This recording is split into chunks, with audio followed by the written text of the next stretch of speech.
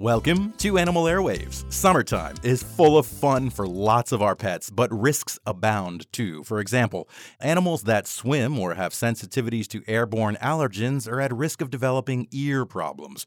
But dogs and even cats can suffer from ear issues all year round from other causes too, including food allergies, bacterial or yeast infections, mites, foreign objects, and trauma.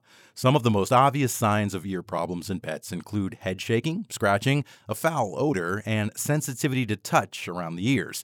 Affected ears may also be red and swollen. If the inner ear is damaged, neurologic signs like imbalance, a head tilt, or asymmetric pupils may be front and center. These animals need to be treated right away. The good news is that most ear problems resolve with timely veterinary treatment targeting the cause. Animal Airwaves is brought to you by the UF Veterinary Hospitals, embracing the value of preventive pet care.